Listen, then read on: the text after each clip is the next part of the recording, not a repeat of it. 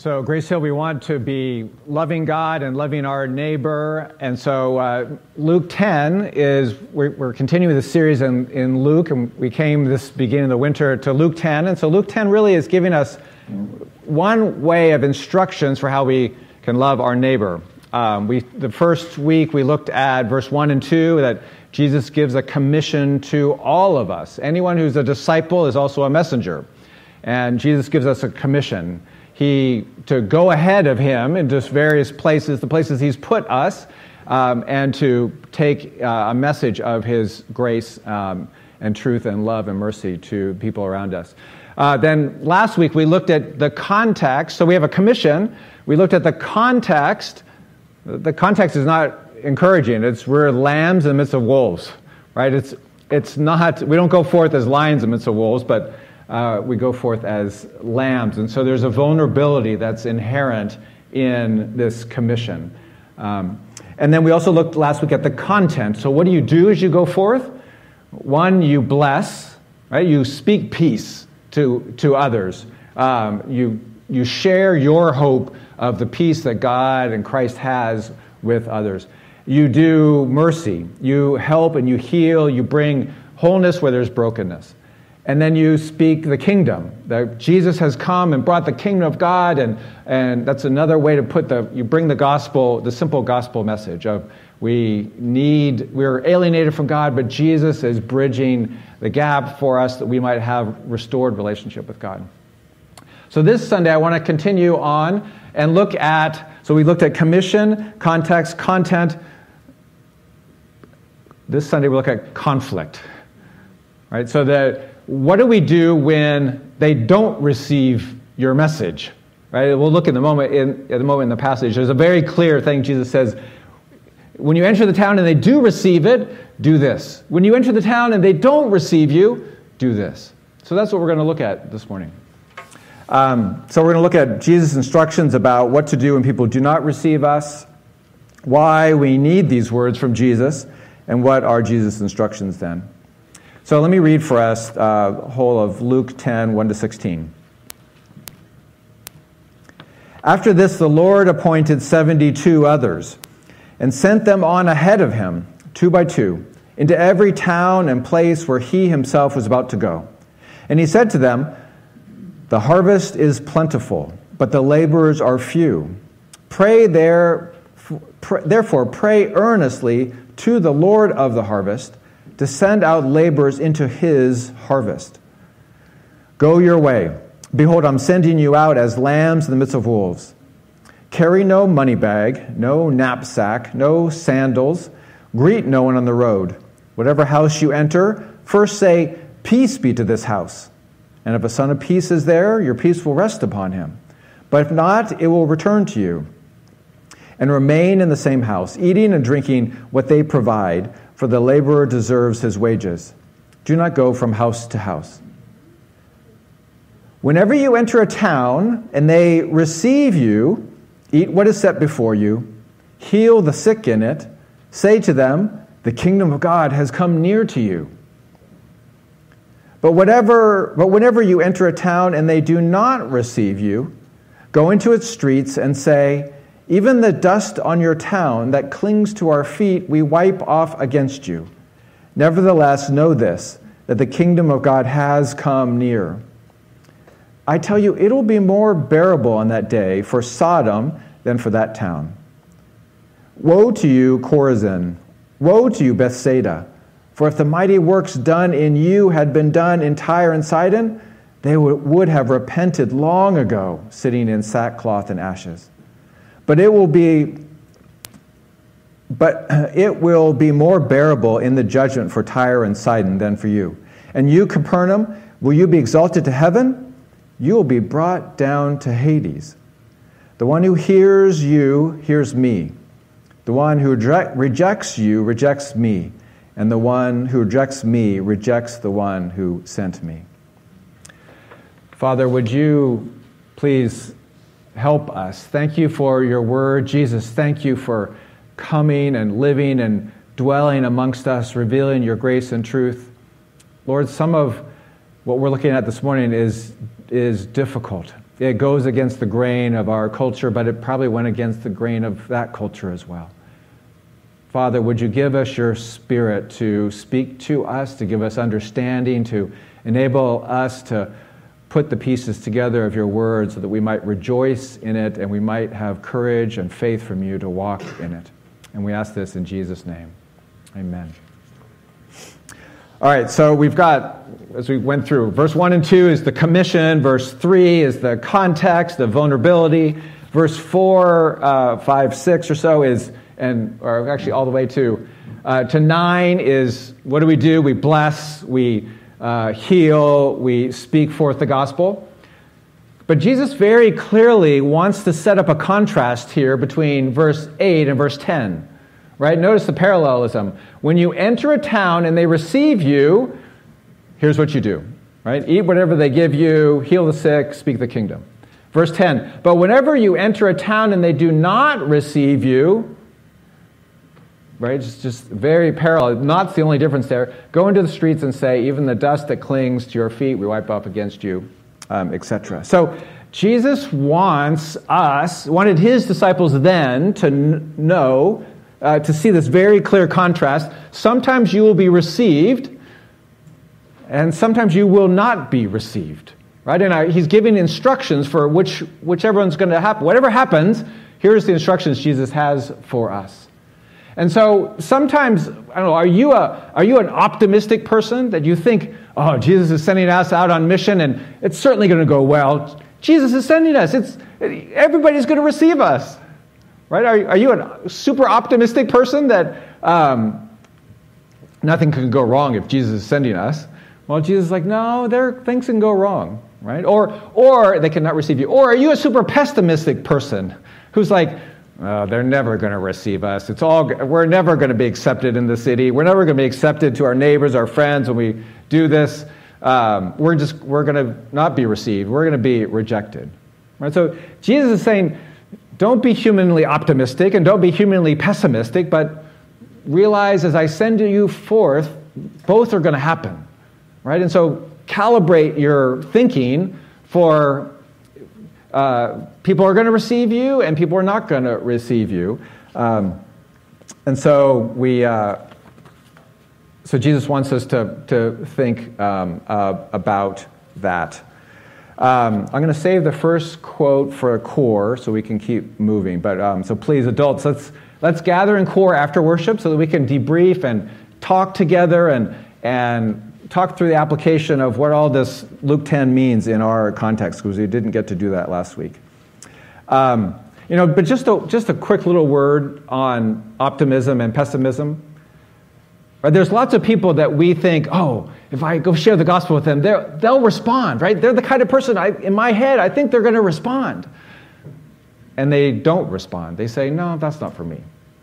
But I was reading a book just this week, and it talked about, some of you adults know who Jeffrey Dahmer is. Right? He's a serial killer. I won't go any further than that because there's no reason to talk about anything else. But he committed just despicable, horrible, horrible things. Well, you know what? There was supposedly a woman who was prompted to write to prisoners, and she wrote to the prison that he was in, and he actually wrote back, and they're engaging about the gospel, and then a minister went and met with him in that hospital, and according to the book, Jeffrey Dahmer became a believer in Jesus, a follower of Christ. Right? So sometimes we have views of like, oh, that kind of person, serial killers never turn to Jesus. But that's not the right way we're supposed to think about this, right? The gospel of God's grace can come in and change anyone. So we have to be hopeful. And we're not just hopeful for like, well, I'm hopeful for this kind of person, but this person, they're never going to No. I mean, if that's, assuming that's all true, the gospel message can change any heart. And so we have to always be hopeful and optimistic. And yet, there's probably also times where you're like, this person seems like they'll respond to the gospel, and they don't. And so we don't know who responds and who doesn't. But Jesus is saying, go forth and know that you're going to engage a variety of contexts. And I want you to be prepared for that. So are you overly optimistic or are you overly pessimistic? Jesus is calling us to a gospel-sized hope and yet realism for how we're being sent out into the world. All right, so Jesus sets up this, some are going to receive you, some are not going to receive you. Why does he do all that? Why does he raise this question? He raises the question because in the last chapter, the disciples got it totally wrong. Now, you probably won't remember, but in the summer, we talked about Luke chapter 9. And at the end of Luke chapter 9, there's something very similar to Luke chapter 10 that happens. Jesus sends out these disciples ahead of him, right? Just like the language here. I'm going to go into this town. Go ahead of me. You're my advance team. They're sent into this Samaritan town.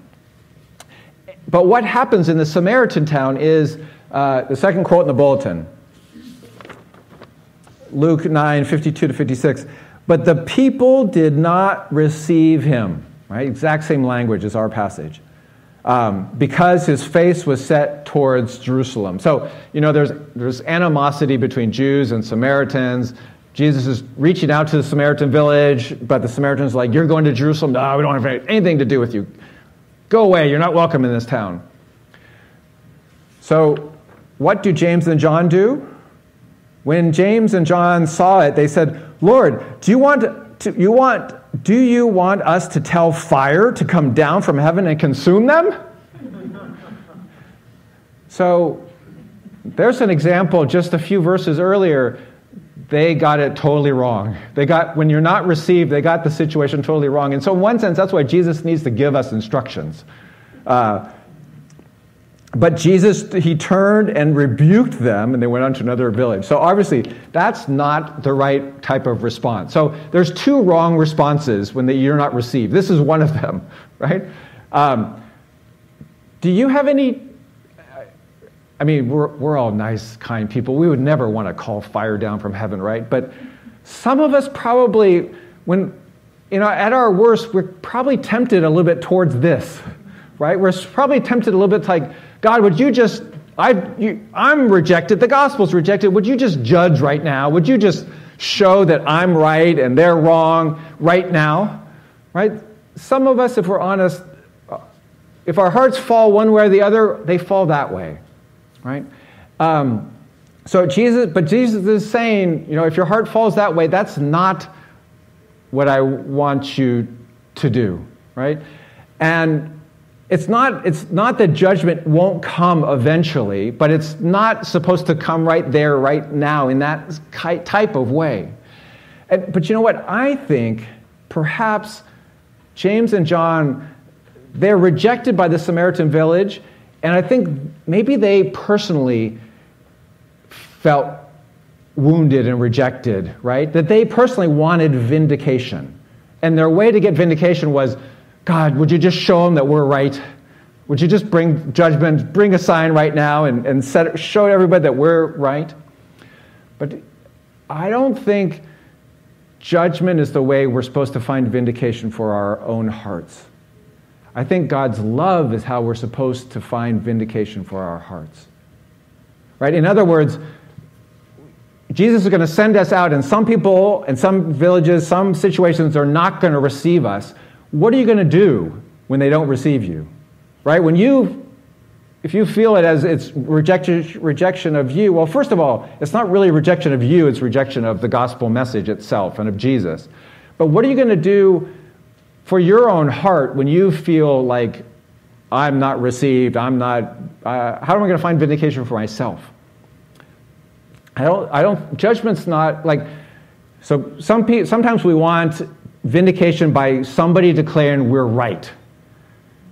Instead, I think we find vindication by saying, God's love has grabbed hold of me, and it's sufficient to sustain me and hold my heart together, even in the midst of being rejected. Right? So I think we need to go back to the sense of saying, Jesus is the fullest expression of God's love of mission in the world. But I think we've got to go all the way back. Why did God show himself to Abraham and call him into a covenant? Because God has an eternal heart of love that is desire to gather a people to himself. That's what's behind that act of reaching out to Abraham. What was behind the act of God calling Moses to the burning bush and giving him a confirmation of that same covenant to Abraham with a new expression for Moses and his people? It's the heart of love of God is behind that. And then picking David, the runtiest, small little guy of the whole litter, and making him king. What's behind that? It's God's own heart of love.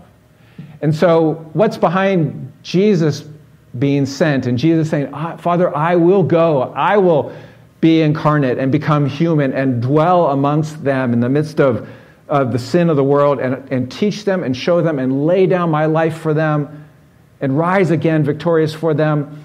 What's behind all that? It's God's heart of love to gather a people unto himself.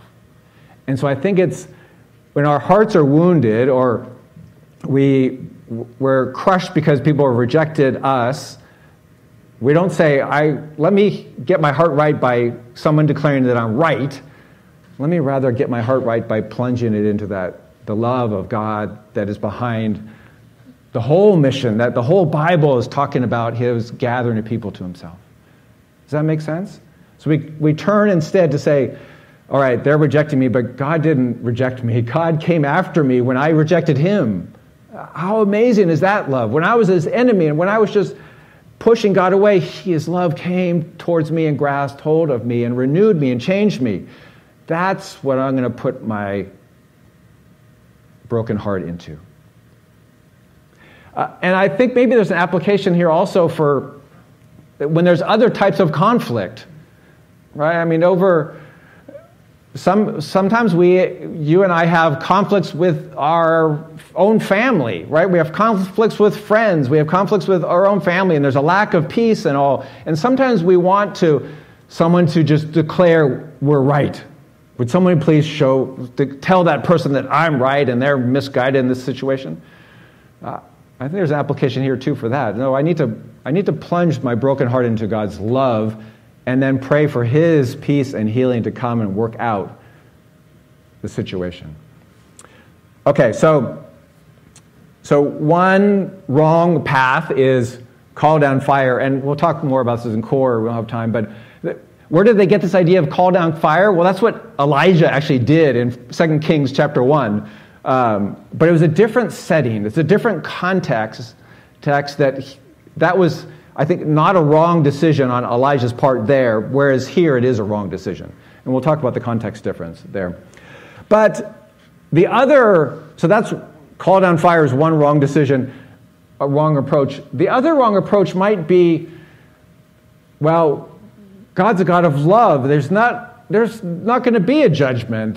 We should never talk about judgment because God just accepts everybody, and we're all just a little misguided. We have different ways of thinking about things, but God will set everybody right in the end. Right? So there's sort of the other approach is a total capitulation to the fact that judgment is like a wrong category of things. But that's not the right perspective, because look at verse 12. Jesus' own words say, I tell you, it'll be more bearable on that day for Sodom than for that town. On that day is picking up an Old Testament language for that there is a day of the Lord. There is a day when God sets everything right. And that means judging those who reject God and who are doing wrong, and vindication for those who receive God's grace and who are doing right. So Jesus' own words, there is a day where God sets everything right. And he even says, you know what, it'll be more bearable on that day for Sodom than for that town. So Sodom, of course, is this paradigmatic town with sexual corruption, but the scriptures also say with a lack of hospitality. That's what Ezekiel says. They're both going on there. Jesus is saying, the town that rejects me and the gospel is being much more inhospitable than Sodom is, and so they're going to have a greater judgment. Right? There's going to be a greater judgment that's what Jesus is saying in verse 12, for that town. And then he continues that same idea. Woe is a judgment word. Jesus' words, "Woe to you, Chorazin, woe to you, Bethsaida, for if the mighty works done in you had been done in Tyre and Sidon, they would have repented long ago." Tyre and Sidon are paradigmatic evil cities that Isaiah 23 gives a woe, a judgment about. Jesus is saying, Chorazin, Bethsaida, and Capernaum, if you don't realize what you've gotten, you don't realize my coming to you is so wonderful, such an experience of grace that if Tyre and Sidon had that, they would have repented. You should have repented. Right? Jesus is saying these cities are wrong because they didn't really repent and have true faith at the presence of Jesus. So Jesus is still saying in verses 12 to 15, judgment is a proper category. It's not that it's not going to happen. It's just not happening now. And it's not up to us to say, all right, God, bring it down. But it is a proper category, and God is going to work that out at some point in the future. Right? So Jesus is giving us the proper response. So then what is that proper response? It's two things. Verse 10. Whenever you enter a town and they do not receive you, go into its streets and say, even the dust on your town that clings to our feet we wipe off against you. And then nevertheless know this, that the kingdom of God has come near to you. So let me take the second one first, because it's a little bit easier to get a hold of. When he says, nevertheless know this, that the kingdom of God has come near to you, it's saying, you're rejecting this message, but nevertheless means whatever else is true, hear this because this is true. What you might be rejecting us or the gospel message or Jesus for some reason or whatever, but know that the kingdom has come near to you. So in other words, you subjectively are saying, I don't think that's true. But Jesus is saying, part of our response is to say, no, objectively, this is true. Right? Just because you say, I don't think that's true, doesn't mean the reality of our needing to be saved through Christ is not true.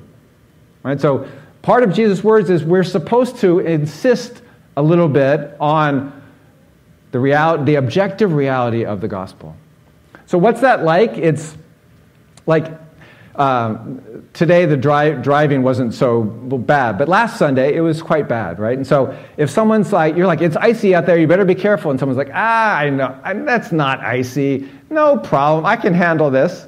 You're like, no, you might subjectively think it's going to be fine for you, but the objective reality is there's snow and ice and craziness out there.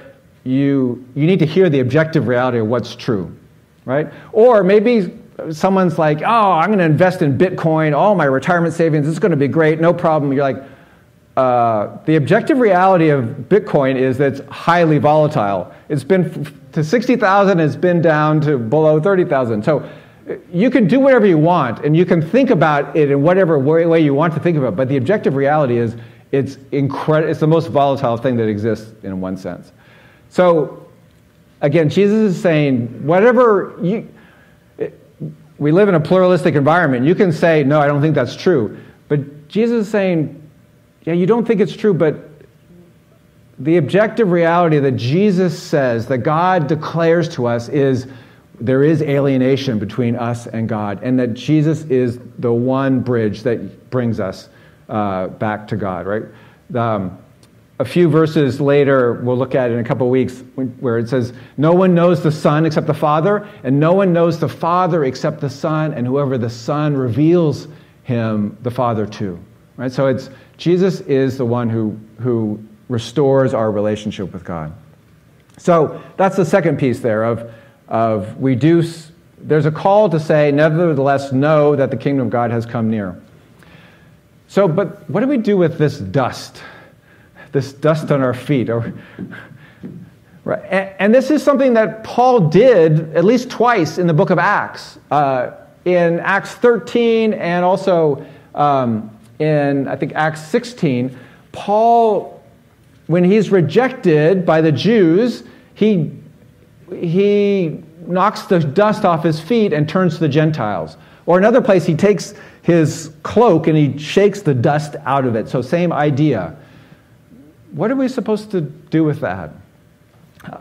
I think we got to talk about this a little bit in core, because it would seem if we do it literally, it would seem quite odd, right?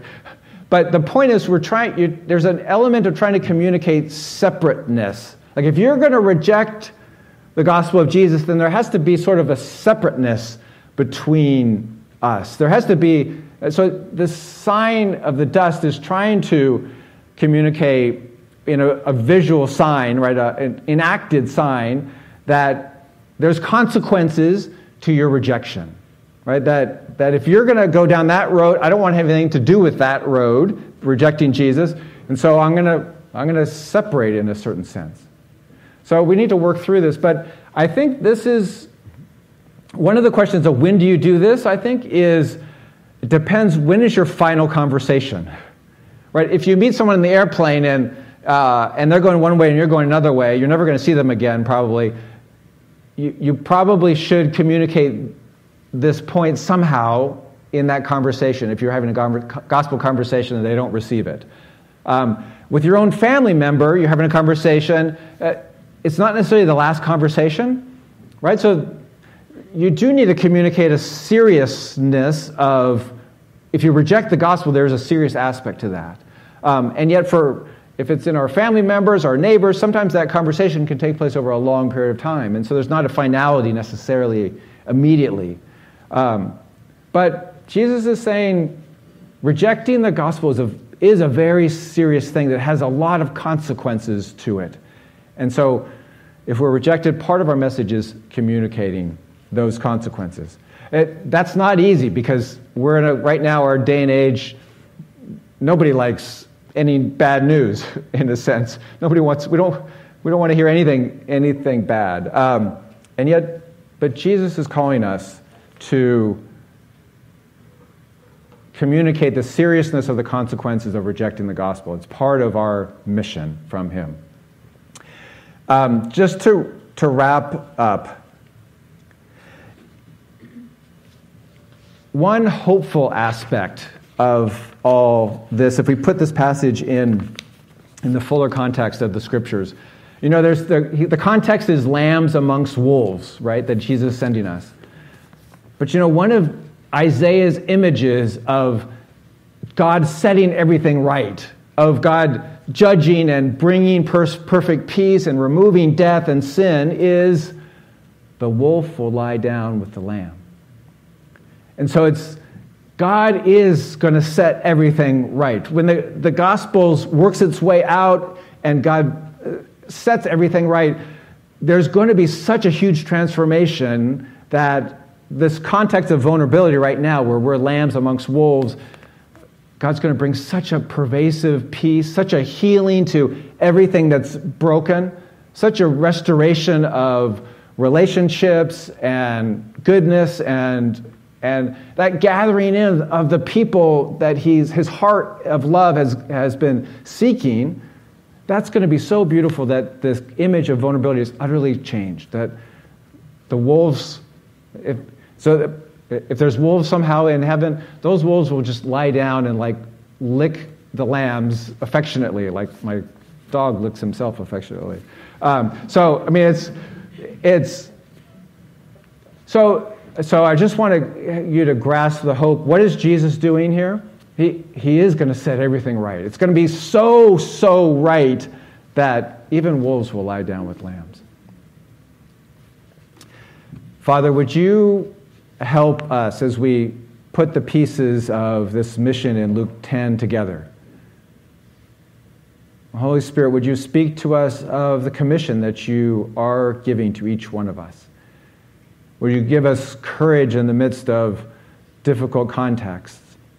Would you help us to get a handle on how, in the name of Jesus, we can bless others, we can bring wholeness where there's brokenness, how we can bring the gospel word of reconciliation with the Father through the death and resurrection of Jesus. Would you help us with that? Would you help us also, Jesus, understand these words that rejection of the gospel is serious, and the right thing to do is that there's some communication in love but in seriousness of rejecting the gospel. Would you Help us to understand what that might look like in our day and time. In Jesus' name we pray. Amen.